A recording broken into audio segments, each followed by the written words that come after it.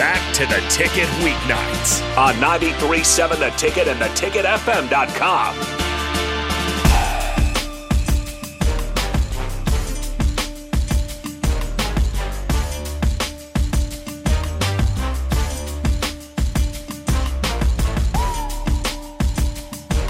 Hello, welcome back to 93.7 FM, The Ticket. You're watching Court Vision with BTO and Kill, streamed on Facebook, YouTube, Twitch, Twitter, and the Allo channel 95.1. We want to start off this second segment by giving a quick shout out to our JV team, Doane men's basketball JV team, who are actually playing right now at Concordia.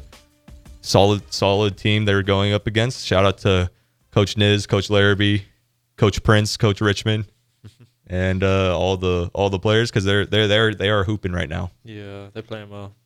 Mm-hmm. Shout out to them. So those guys have an opportunity to move up or no? Yeah. Okay. Some of them are actually being moved up after Christmas break. Okay, nice. Yeah. And some of them do deserve it. They are playing really well. Mason Crumblis right now, he is averaging a solid, I think, 14 points off of like 70% field goal percentage. Jonan Clausen from Creighton Prep, he's averaging, I don't know how many he's averaging, but he's doing really good, and he's shooting like at least 40% from three right now. Oh, yeah. Yeah. That helped the shooting slip out. You get some of those guys in the mix. Mm-hmm. Does that put pressure on you guys? Can you guys get moved down? Yeah. Okay. There's a little bit of talks of that, but try to keep our mind off of it. Just focus on our next game. Yeah. I mean, it's just like any league, right? NBA, you can move down to the G League. You can't focus on that, though. Yeah, no. But speaking of Prince, right? We talked about it a little bit off break. Apparently, you went to the same school as Britt Prince. I did indeed. And obviously committed to Nebraska, which is huge, because I'll tell you what, women's sports here at Nebraska, they do an awesome job about keeping in-state talent in. Yeah. And Britt Prince is definitely one of those. What was that like watching her? Because I'm curious, what point did you know, like, oh, man, she's next level material? So I heard about her coming in. So we were a brand new school, obviously. Yep. And like I knew a couple girls on the team because they're my friends, and they were telling me about this one girl, freshman, coming in. She's like, she's coming from Fremont, and like Fremont is a powerhouse high school for girls basketball. Yep. And they were like, her mom is coming in and coaching the team, and then her daughter's going to come in, and she's amazing. I watched her highlight reel. I'm like, okay, she's pretty skilled for her age. And then like the first game, she dropped like at least 20 points as a freshman. I was like, yeah, she's good. She's the real deal. And then it just kept going. Yeah. And kept going. Yeah. Like kept going. She is now in her 3 state championships in a row, which is crazy. We've been open for school for 3 years now. So wait, that school's 3 for 3? Yeah, 3 for 3 for girls basketball as of right now. And Britt is now a senior, and in their season opener, she dropped like 45 points, 42, 45 points. I believe it. Yeah. She dropped 40 on me. Like, I'm not. She could probably break my ankles. Like, that's one thing when I was watching her. Like, it's not like she's got some obviously athleticism, but it's not even that athleticism that would kill me. She's just skilled. Yeah. Yeah. I'd have such a hard time guessing what she's going to do. So that's why when we're talking about that WNBA, I'd be curious, right? Because that's one where it's like, how good is that execution? Yeah. It just might completely throw you off your game, especially when herself, she might have a tough time scoring against the 7-footer that you guys have. But a 3-level score nonetheless. Who knows? Might be able to get your 7-footer to jump up in the air and get she an doesn't easy need to foul go trouble. into the paint. Yeah. That's the thing. Yeah. When did you guys have the opportunity to watch her? Killian, did you have an opportunity to watch her yet? No, not yet. No. Okay. This will be a fun one. When we get to the when basketball's all said and done, we get to the playoffs. Brandon, you set him up on that because she is so fun to watch. They'll be at state. There's no question. There's no question. Dropping 40 points in her season opener, my lord. Yeah, it's crazy. And they got a transfer just last year from Fremont, who was her AAU teammate, who is also D1. And they're ranked right now. Britt is 1, and she's number 2. McKenna Murphy, she's number 2. So they have the top 2 players in the state on the same team.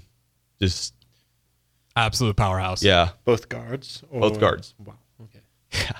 Man, have you guys ever? Who's that one player that you guys encountered that you were like, man, this guy is next level stuff? Have you guys ever met any of those guys that you had to play against where you're like, I don't know what the ceiling is, but it's way higher than most? Yeah. For me, probably Josh Dix. Have you heard of him? He played at Abraham Lincoln, Council Bluffs School, committed to Iowa. He's at Iowa now. Yep.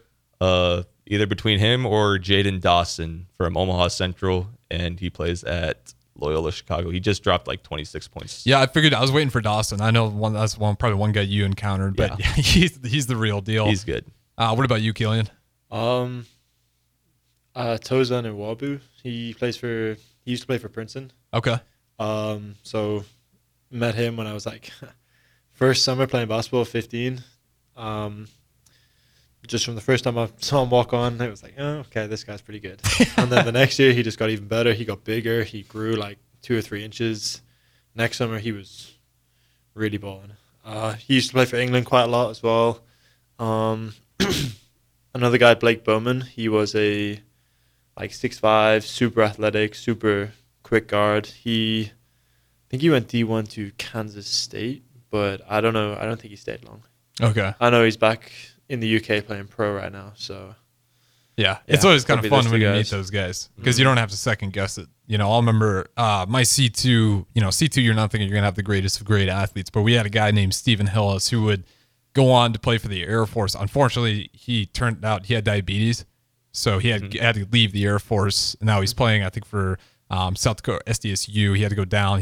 But it was crazy going up against him because we kept running this play in football practice, and I was playing the edge rusher, and he was pulling on the crack. Yeah. And they messed it up, so we ran it again. They messed it up, so they ran it again. So I took like 5 crack blocks in a row from him, and on like the very last one, like I just went down. I was like, I'm not taking this anymore. Like I was at that point, like we already knew he was D1 caliber, and I was like, I'm getting killed out here. Yeah. I'm not kidding you. Like he would crack block me, and I would fly like 4 yards. Those hits add up. Oh yeah. And it was insane. And I knew right then and there, like, yeah, football's not my calling card. If this is what it looks like, I am nowhere near that level. But it is good to kind of have those experiences to let you know where I was at, because I was at a point where I couldn't even compete with him. So it's like maybe with you guys, it's like, yes, this guy's better, but I can at least compete with him. I was at a point where it's like, yeah, that's what the level's at. Nowhere near it. Yeah. It's always fun to kind of see those players. You got any other players that you encountered early on that just really took off? Oh, I gotta think. Reggie Thomas from Hastings. He's not D1, but he's easily a D2 or D1 talent. I've played him at least like 20 times, and because like we'd always face off him in summer leagues. I'd face him off in AAU, never in the school regular season because he played at Westside Class A. Yep. I played at a Class B school. But I would always see that dude. We're pretty good friends though, and I love him. But he's tough to guard. He's just like a big bowling ball that can shoot. Yeah, you got to shout out those Nebraska athletes. But let's switch pace here a little bit, and we'll dive into it more on the next segment. But you guys were talking about it, the midseason tournament in the NBA. I'll be quick on it. I thought it was going to be a dud. I think it's been actually awesome. What are your guys' initial thoughts? The atmosphere of those games are completely different, and like the way the players are playing, like they're actually looking like they're playing for something. Which I mean they are, but like I didn't expect the in-season tournament to have that much of an impact this quickly, because like it just seems like a playoff environment, like a Game 7 playoff environment. Because you know it's a 1-game elimination. Like if you lose your game, you're out. So it's awesome to see. I hate the courts though. Okay, I'm glad you said that. The courts are horrendous. Disgusting. They're pretty bad. Looks like I'm watching like Boise football. Yes. I got the blue turf field. Yes. I can't stand that. No, it looks, especially when you see the Lakers. Yeah. Oh, Lakers got one of the worst color schemes for that. The one right now in Las Vegas for the final 4 teams, it's like red and blue. It's disgusting. Yeah, I'm not a fan. Yeah. Killian, I don't like the courts. That's me and Brandon don't like the courts. But initial thoughts on the midseason tournament? Courts suck. Yeah, I have to agree with that. But no, I think the players have bought in. They're definitely playing with more like fire and aggression than I thought they would for like a mid-season. You know, Because in the past, there's been a lot of guys like resting games or you know limited minutes or whatever. But it's good to see people actually buying in and playing hard. So yeah, especially Tyrese Halliburton. I'm glad you brought up the Pacers. He is hooping right now. It's crazy. He's averaging 20, rounded up 28. It's 27.9 points, so 28 points, and 11.9, so 12 assists per game. Yeah. An insane double-double threat. Yeah, and he's killing teams. He smashed Boston's hopes and dreams of winning that tournament with that 1-1-3. That was insane. That was crazy. And the Pacers in general, have you noticed how much more they really love it? Because it's a younger team. Yeah. Their money isn't this big. Yeah. So they're like, oh man, we might get $500,000 if we could win this thing. Like if you've been watching that Celtics game, there was not a single Pacer throughout like pretty much that entire second half sitting down. They are so locked in. The Pacers right now are probably my favorite League Pass team. Yeah. Like the amount of effort they play with, and we talked about Tyrese Halliburton. My Lord. And I think their offense is like close to averaging like 130 points per game. Yeah. Yeah. All their guys can shoot threes. Their defense is funny because they give up the paint. Like they close out on the perimeter. They'll let all the guys attack the paint. And they'll like, okay, Miles Turner, it's all on you. You're here to protect the rim and whoever else is that help defender rotating over. And they're okay with giving up a lot of points in the paint just because if they do get a stop, it can lead to quick transition buckets. All in on offense. It's so fun to watch. Maybe we'll have to dive in on the Pacers more, but go ahead. It's definitely surprising. And another team that's pretty surprising is the Minnesota Timberwolves. 16-4 right now. Rudy Gobert is actually playing like a NBA center, how an NBA center should.